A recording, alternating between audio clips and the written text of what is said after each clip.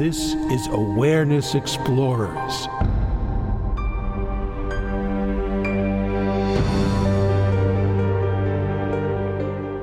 Welcome back, friends and family of Awareness Explorers.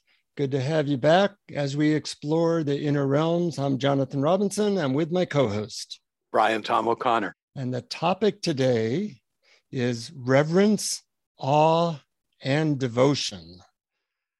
And those are three things that really are interrelated, but as we unpack them, there's going to be a lot to learn about those three wonderful feelings and a lot to discover about how to bring them into your life and also some dangers attached to them.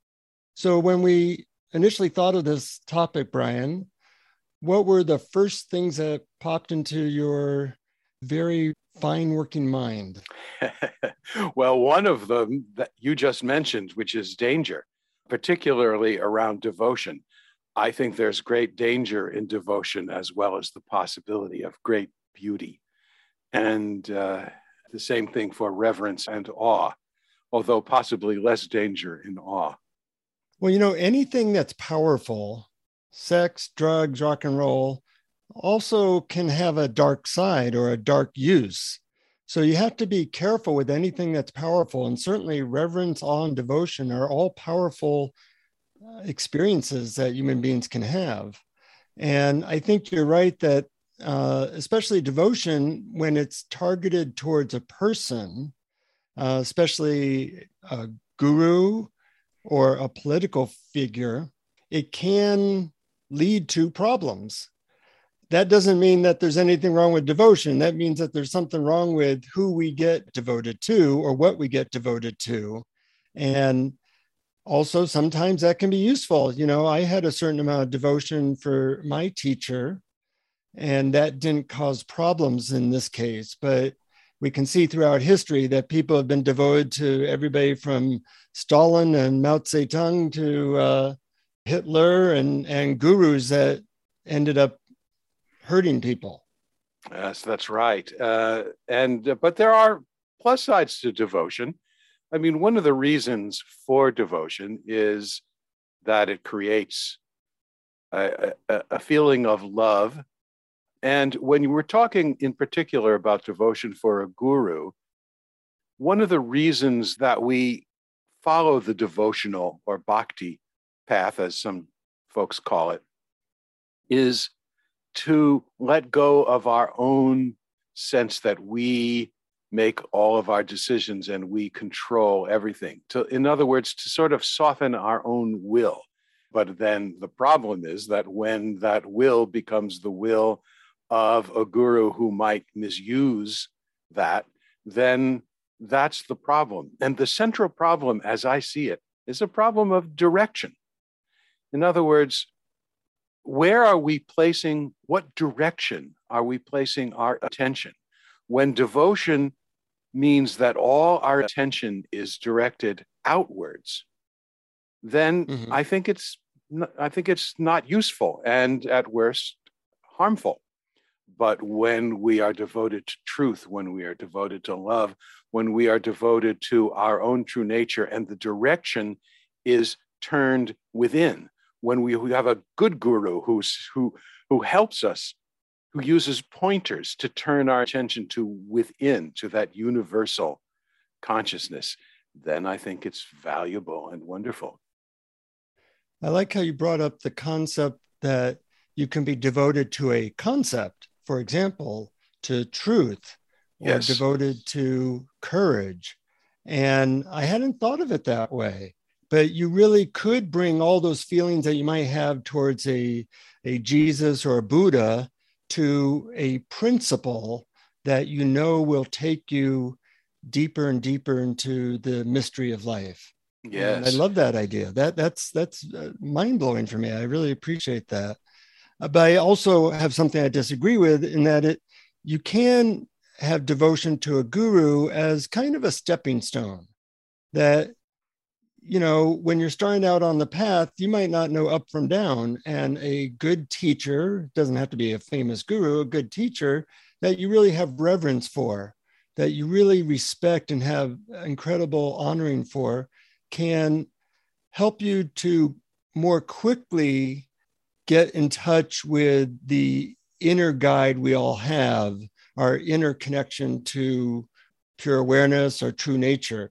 And I think in that sense that nowadays people don't so much have that reverence or devotion. And I think sometimes it slows people down because instead of learning from an expert, you're learning from your trial and error yourself. And that can be a lot slower process sometimes.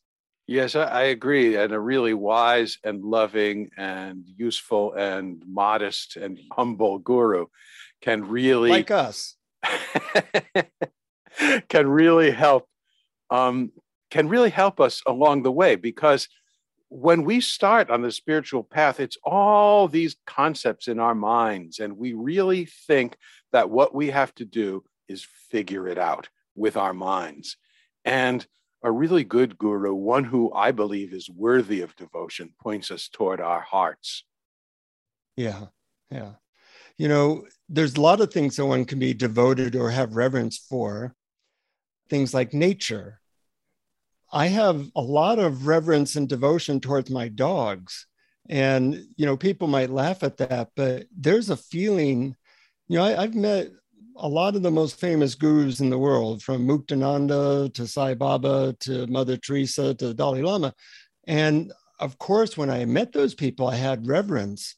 It's not unlike the feeling that I have when I pet my dog and look into her eyes. So I think the feeling of reverence and devotion, which is such a heart-opening experience, you want to get the goods without falling into the traps. And a dog or a cat or your mate or your child or a baby or a tree or a concept like truth can all be pretty safe ways to tap in. And I think everybody has to find the ways that they can tap into reverence, awe, and devotion without the easiest for them, without it causing a problem in their life. Yes, absolutely. And reverence. And I certainly have reverence and awe for things like musical theater. I see a great musical or just a straight play that's just wonderfully written and wonderfully acted in a theater. I'm just in awe of the beauty and the creativity. And I love it. But the trick about it is, the trick with reverence in particular, is that we don't revere something because it is sacred and holy and separate and different from us. That then we set it apart. Then we create division, then we create duality.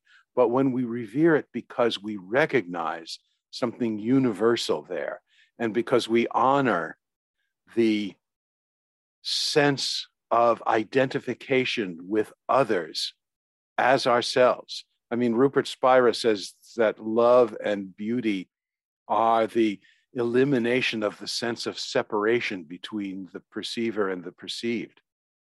He's always so poetic. Yeah. One thing that you can revere or be devoted to, ironically, is reverence and devotion. That you value those, you honor them, you're looking for them, you're seeking them out, you're trying to, most people have something that they might revere, like, watching the birth of a baby or, being in Yosemite. But hopefully it doesn't take something so extreme before we tap into that awe that feeds our soul, that you could pet your dog, or you could look at your hand. I mean, there's times I've been on drugs where I look at my hand and it's total awe, like, oh my God. Me too. And when I'm not on drugs, which is for me all the time, I look at my hand and it's awesome. It's amazing. Not only is it beautiful, but it's amazing how it functions and how it works. And the same way with nature. But I'm also in awe of buildings, of creativity, of shop windows, of just beauty of the world in all its facets and all its appearances. I'm appreciating that you have additional ways of tapping into awe than I do. I never thought of shop windows. I remember reading a spiritual teacher, and they asked him, "What do you most love to do?" And his answer really tweaked my brain. He said, "My favorite thing is to go to supermarkets, to the cereal aisle, and just look at all the colors and forms and creative things that people put on those boxes." Well, I've never tapped into awe doing that before he said that, but I have since then. I've looked at it and I go, wow, there's 200 types of cereal, which is amazing. And look at all these wonderful colors and artwork for free. And, so really people can expand what brings them a sense of reverence, awe, and devotion. And some things might be easy, like, nature. But when you hear you talk about truth or shop windows, it does help me to expand my idea of what's possible. Yes, and I love your description of being in a supermarket, and it reminds me of a wonderful story that was told to me by a wonderful actress and teacher named Betsy Parish. Elizabeth Parish was her stage name. And she was friends with the famous and legendary acting teacher, Stella Adler.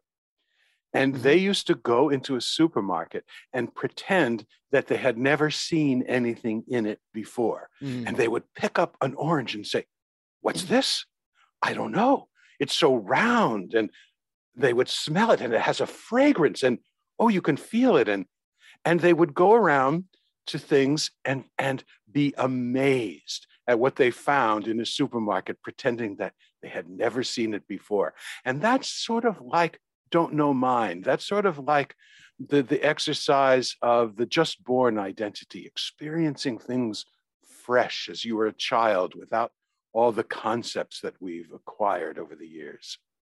I love that. I'm going to have to do that with a friend and just play that game, because I think if you kind of play that game, you'll be able to tap into it soon, because an orange is an amazing thing. It's just our dullness of mind that has kept us from that reverence and awe.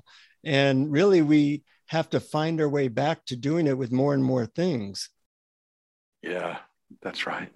One way people tap into reverence, awe, and devotion is through heroes, whether they be sports heroes or rock stars, or people like Martin Luther King or Mother Teresa, that we like to revere other people. You just want to make sure you're not going overboard and devoting your life to someone who can't support your putting them on a pedestal. But I think that's, and we do that with entrepreneurs like Elon Musk. They have all these followers, and I think to some extent, you become a little bit like your hero. So if your hero in the world is Elon Musk, that will inspire you one way. If your hero in the world is the Dalai Lama, that kind of inspires you another way. Yes, that's absolutely right. And I found that my heroes in life have really influenced me. My first hero was an artist and cartoonist, Saul Steinberg from the New Yorker magazine. I thought he was so creative, and I wanted to be a cartoonist just like him. And to this day, I revere Saul Steinberg because he is so creative. But I realize that human creativity is just, for me personally, that's other than the truth of universal awareness, which I am devoted to completely. But other than that, human creativity I find just so inspiring and awesome. But the trick is not to put yourself down or to lower yourself or to feel unworthy compared to. It is to imagine what it would be like to look at the world through a great artist's eyes or through anyone else's eyes. And then, like I talked about at the beginning, it's about a change in direction. It's not sending your devotion outward. It's allowing your devotion to turn yourself inward to the love that is your basic nature. I agree with you that there's a way to revere someone without creating more separation. For example, I've been to a bunch of Bruce Springsteen concerts, and it's something interesting because he creates such a sense of togetherness and intimacy, even if there's 90,000 people there. And there's a sense of reverence towards him because he's the one person that everybody in that crowd loves. And sometimes in awe of his abilities to do that. But it doesn't feel like, Bruce is so great. It's kind of like we human beings can do that as represented by Bruce. Yes. And that's a wonderful feeling. I recently, just last Sunday, saw Paul McCartney in concert. And there was also that sense of, I revere this guy's talent, the ability for a human being to create songs that bring people together.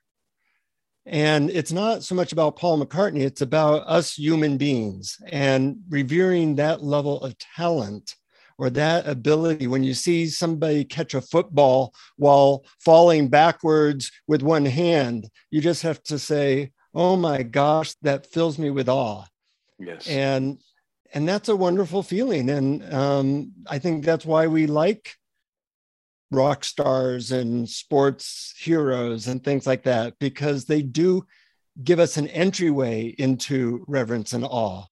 Absolutely. I completely agree. I mean, looking at a great singer or loving the creativity of Paul McCartney or watching a great Michael Jordan or Roger Federer, it's a wonderful feeling and it's amazing. But when you talked about being in the concert, I think that's a really important sort of comparison to being in a sangha with a guru, because you're in there with a whole bunch of people who are experiencing something very similar at the same time. So it's not only awe for the performer on the stage, but it's also that feeling of connection with everyone around you, with sharing that.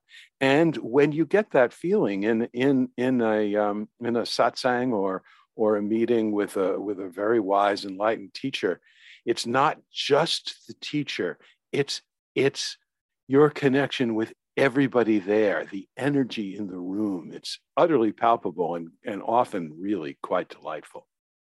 Yeah, rock stars are our form of guru meditation and devotion. Pretty amazing.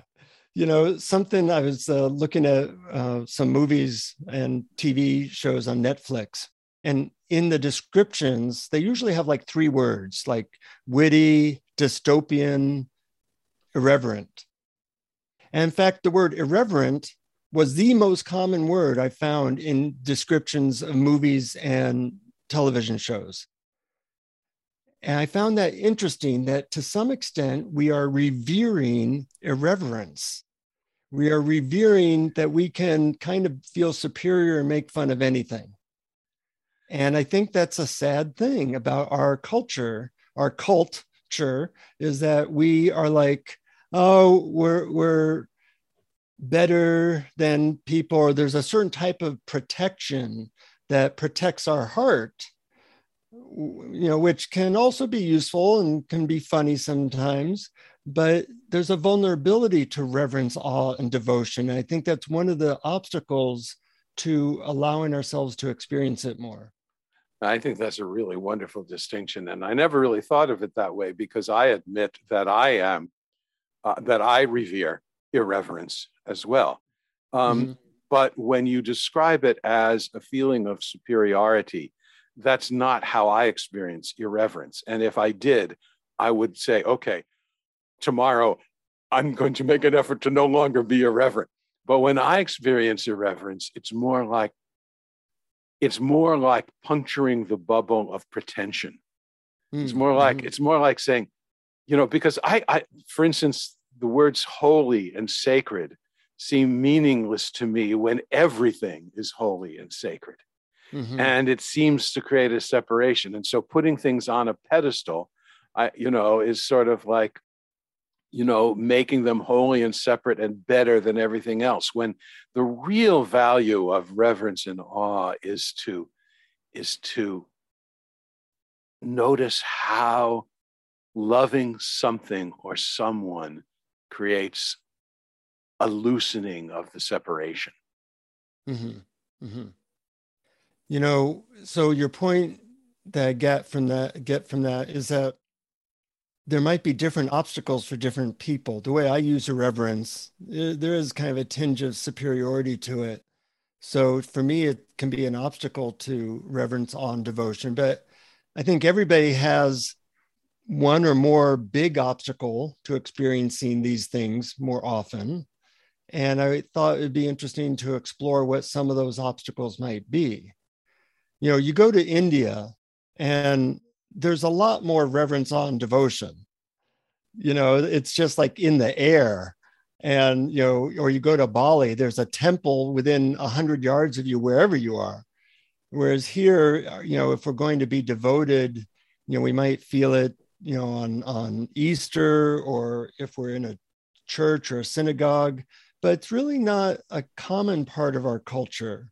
And so one obstacle is that we're kind of swimming upstream in a Western culture that's very materialistic and has explanations for everything. And you have to be aware that that's just part of the water we're swimming in.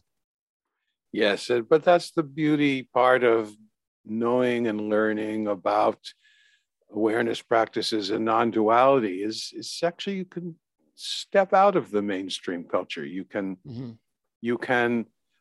flow with a different river, because of course you can't swim upstream against the river, but you can flow in a different river. I don't know whether this metaphor really works at all, but you don't have to live your life revering material things. And I think when we revere our possessions or our professional achievements, even our status, when we revere that, that's all about separation, superiority, inferiority. I'm better, you're worse. And it's all about that. So, it keeps coming back to the two principles. What direction does this point our attention to? And does it reinforce or get in the way of a sense of unity, oneness with all things? Mm-hmm. It used to be that people revered the sun, so that was always available, not really a downside. The sun wasn't going to necessarily create a scandal. And yet what I hear you say is that certain things that we do revere kind of are sticky and they bring us down. If you're revering money, for example, which is as close to anything that Western culture reveres as anything, something that everybody has extreme value for, there's stickiness to it. There's problems associated with it because it can't really hold our hearts. It doesn't point us really towards these expansive feelings of unity, which is really what we're after. Yes, that's right. And not that there's anything wrong with having money. I don't have any value judgments against it. But as you say, when you revere it above all things, I think much better to revere compassion, to revere kindness, to revere humility, to revere love and just simple friendliness and interaction among people. And of course, to revere your true nature as pure awareness, universal consciousness. Mm-hmm, absolutely. And think of it like pulling on a thread, like art. A piece of art that inspires you is like pulling on a thread or a rope that you can climb back all the way to true reverence, awe, and devotion. Or you see an act of kindness and you kind of can follow that, where that came from. That came from the source of our love. Or sometimes we've talked about what we call pure conscious experience, that you're just looking at a cup and you're thinking, oh my gosh, this is made of the earth, and people trucking it in and painting it and putting it in the store. And you can kind of expand that everything is connected. Somebody I know, AJ Jacobs, wrote a book called Thanks a Thousand, and he was drinking a cup of coffee and he thought, I wonder how many people are involved in this cup of coffee. And he decided to write a book in which he tried to thank every person involved in the cup of coffee, from the person growing the beans to trucking it, to picking out the beans, to selling it, to like that. It ends up pretty much that all the people in the world were involved, you know? So he decided to thank the first 1,000 people, you know, and that involved people who made the tires for the trucks, and people who got the oil from the ground, and people who tasted the beans, and people who roasted the beans, and people who, you know, got the coffee plants. And as he started to see that, more and more things took on like an extra dimension. Rather than it's just a cup of coffee, it became, this is a product of all of human ingenuity brought to me for $1 in you know, my house. Absolutely. Well, if anything is worthy of reverence, awe, and devotion, it's the interconnectedness of all things that illustrates. Mm-hmm, mm-hmm. So we talked a little bit about the obstacles, but I noticed that another obstacle to me for reverence, awe, and devotion is just the pace of life, moving from one thing to another. Reverence, awe, and devotion needs space. In fact, it needs like a certain quietness, a certain, I'm not moving on to the next thing. And that's why presence is usually the doorway or the entryway to reverence, awe, and devotion. Absolutely. Presence is key. It's absolutely key. And if you want to choose another thing to be devoted to, it's presence. Ooh, I like that. Being devoted to presence instead of my to-do list. Sure, it doesn't mean you have to ignore your to-do list, but as you're checking things off, you're doing it presently. I do seem to have a certain amount of devotion to my to-do list. I just have to move that deep sense of devotion that I have to it and move it towards presence. And I think that's like the one step to enlightenment. Yes, I, on the other hand, I probably have a sense of irreverence towards my to-do list, although I do manage to get things done somehow. I hope to learn more from you on that, Brian. Well, I don't know. I think we just have our own ways. Something that I went to an Adyashanti retreat about 3 years ago, and he said a line that completely floored me. And I don't know why, but when he said it, I immediately began crying. It touched me so deeply. And so now that I've set it up for people to be disappointed by this line, I will tell you what he said. He said that letting go is an act of devotion. Beautiful. And it really made me value letting go more, you know, because letting go is something that, you know, we all get caught up in thoughts or worries or whatever we get caught up in. But the act of saying, okay, I'm going to let go of this and go back to presence. He says that that's an act of devotion. You could say an act of devotion to God or yourself or to beingness. But I started to connect letting go with devotion. And that changed how I was looking at that. It used to be letting go as something I had to do, and I was forcing myself to do it because, you know, I'm caught up in this and I'll try to do it. But when it became a offering to God or an offering to my highest self, it became a heart-oriented, joyful activity and not just a thing to do. What a wonderful and valuable tip. I'm glad I reminded myself of it. Me too. I often forget.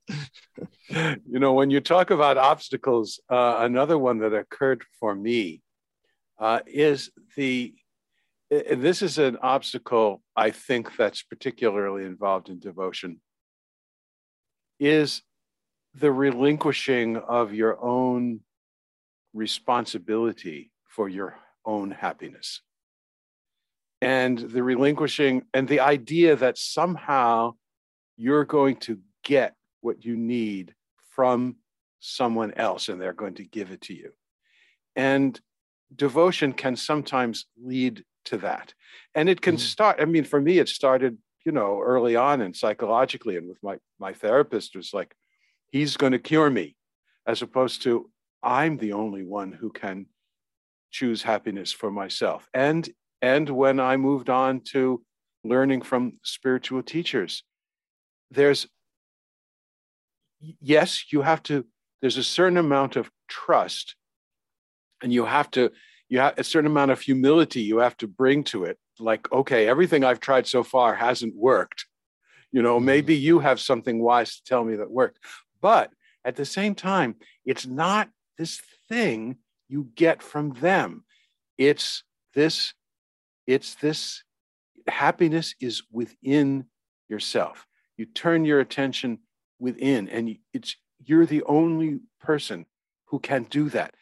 A teacher can point you in that right direction, and a good teacher will consistently point you in that direction. But it is totally within you, and only you have the power to be that happiness knowingly. Always good to hear that, because we only forget it, 60, 70 times a day. Yeah, exactly. Yeah. And luckily, as we've talked about these doorways to reverence, awe, and devotion, as you open more and more of those doors, it's easier to let go of our looking at money or people or whatever we look to make us happy. Because we realize the door is always right in us and what lens we are looking at the world through. The lens of busyness or the lens of reverence, the lens of trying to get something or the lens of awe. And all those lenses are always available, and we get to decide which ones we feed, which ones we wear. Yes, I would say that phrase, always available, is probably one of the most important things I ever learned in the spiritual path. Mm-hmm. You're right. It's always available. Mm-hmm. Love, our true nature, happiness, Satchidananda, pure awareness, whatever you want to call it, it's always available.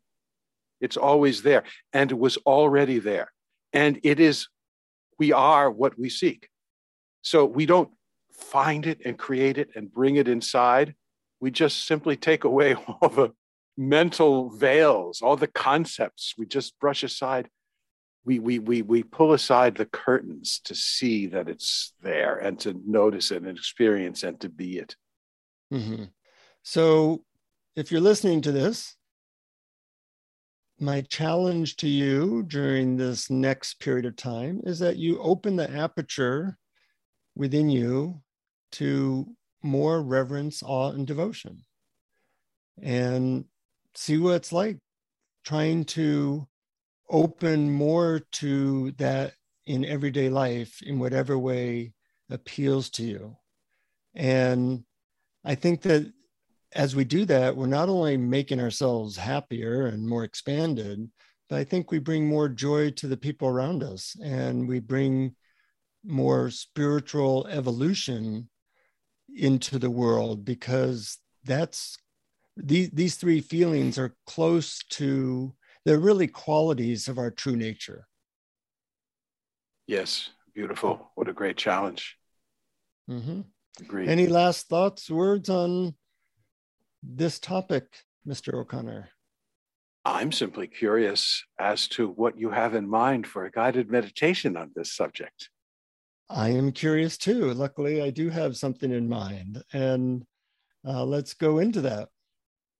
I do want to mention before we go into the meditation that we appreciate our Patreon supporters, that you can support us for as little as $1 a month at patreon.com/awareness explorers. And we give our Patreon supporters extra stuff, from blog posts to extra interviews to guided meditations that we don't put online necessarily. And we try to treat you really well because you treat us well. And everything you need to know is at patreon.com/awareness explorers. And thank you for making this possible. And of course, if you love this stuff, tell your friends and create an awareness exploring family in which you get to discuss these topics, because it's not just Brian and I, it's really, these are things that we want to bring into our daily lives, as it helps us to not compartmentalize our spirituality, but instead bring it as part of what we're doing in life, is we're trying to tap into higher states of consciousness. Beautiful. And we are in awe, and we revere, and we are devoted to you, our listeners. Exactly.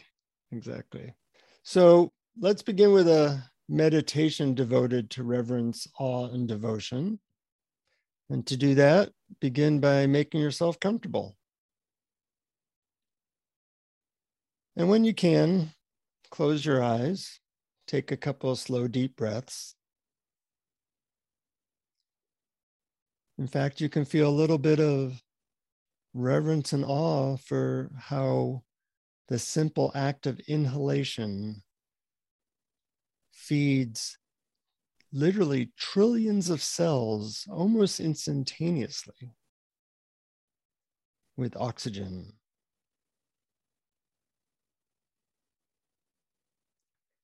Now I want you to think of a time that you experienced reverence or awe or even devotion. It could have been relationship to a beautiful spot in nature, or looking at a baby, or perhaps a person doing something that filled you with awe.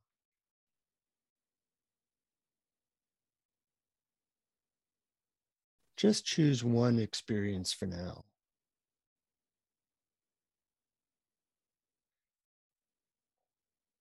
As you remember this time when you were filled with reverence or awe, recall exactly where you were and what impacted you.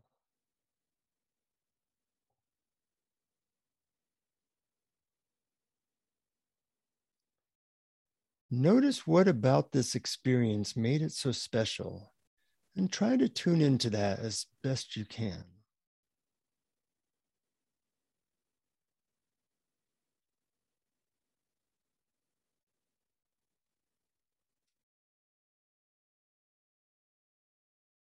Notice if there is any resistance to opening up to this experience again. And if so, see if you can let this resistance go as your act of devotion, and more fully embrace the feelings of this wonderful time in your life.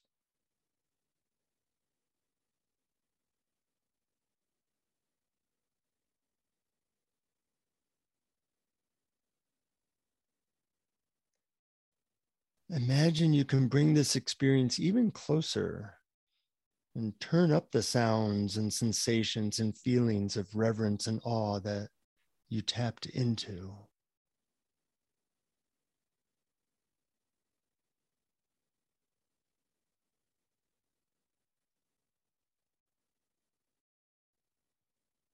Breathe into these heart-opening feelings more and more with each breath, as the breath itself feeds the trillions of cells in your body.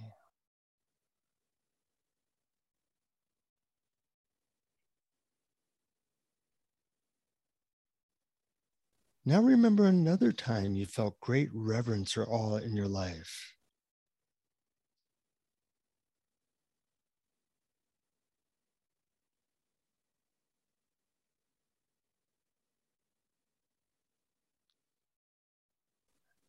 And once again, remember the specifics of where you were and what led to this wonderful experience.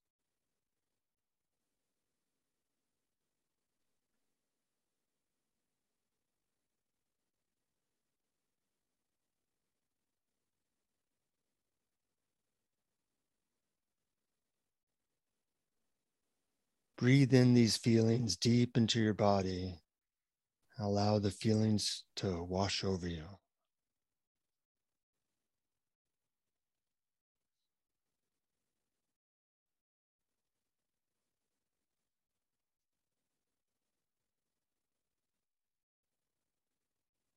In a moment, I'm going to have you slowly open your eyes. Not quite yet.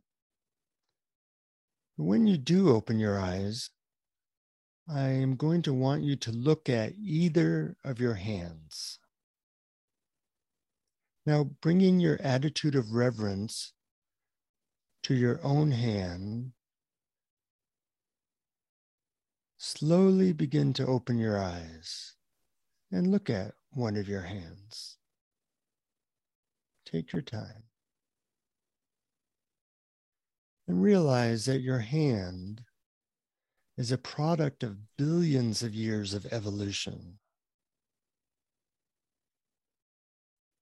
It consists of 27 bones and billions of cells working together in harmony.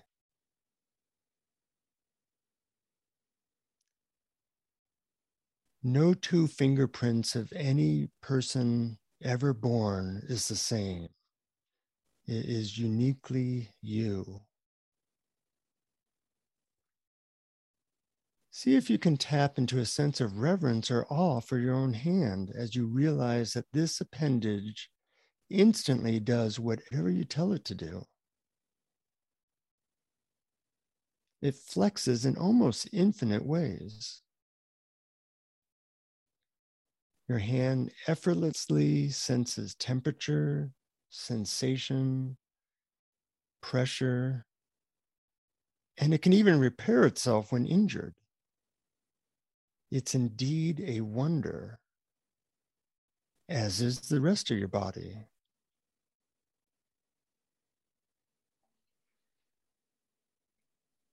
Now see if you can tap into some reverence or awe for your entire body, which consists of trillions of cells, hundreds of bones, working together with hundreds of billions of neurons to give you an experience of being alive on this rotating rock, speeding through infinite space.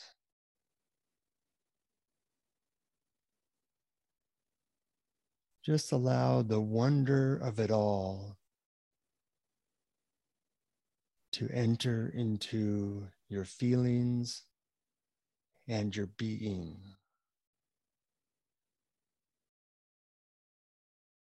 And with each breath, open to it more and more.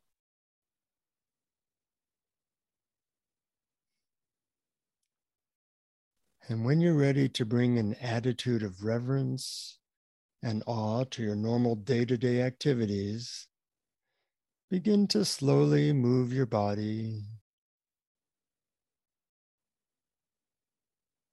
Notice that your body does whatever you think. Amazing. And breathe deeply and see that you are surrounded by an incomprehensible, magical universe that is always right here, right now. And when you're ready, feel free to get up and enjoy your day.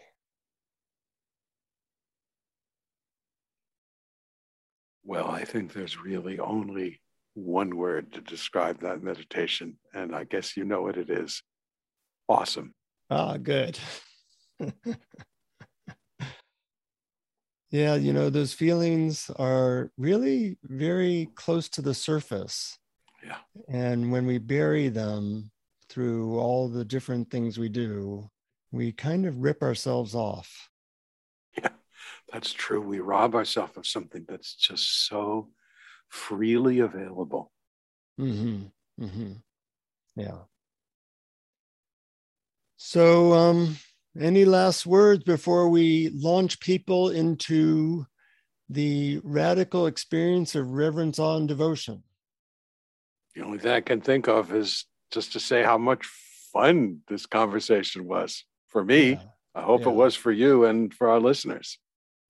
I'm looking forward to opening my aperture a little bit and seeing how many moments I can be struck with how magical the universe really is. Oh, I love that phrase, open your aperture. Mm-hmm. So please do that. Doing that is an act of devotion, an act of honoring the gift of life. Until next time, keep exploring. Keep exploring. Thank you for listening to Awareness Explorers. To learn more, you can check out our website at awarenessexplorers.com. Please subscribe to our podcast on your favorite podcast app.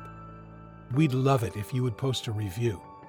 And please share our link on Facebook and with family and friends, because knowing yourself as awareness is the greatest gift you can give yourself or someone you love.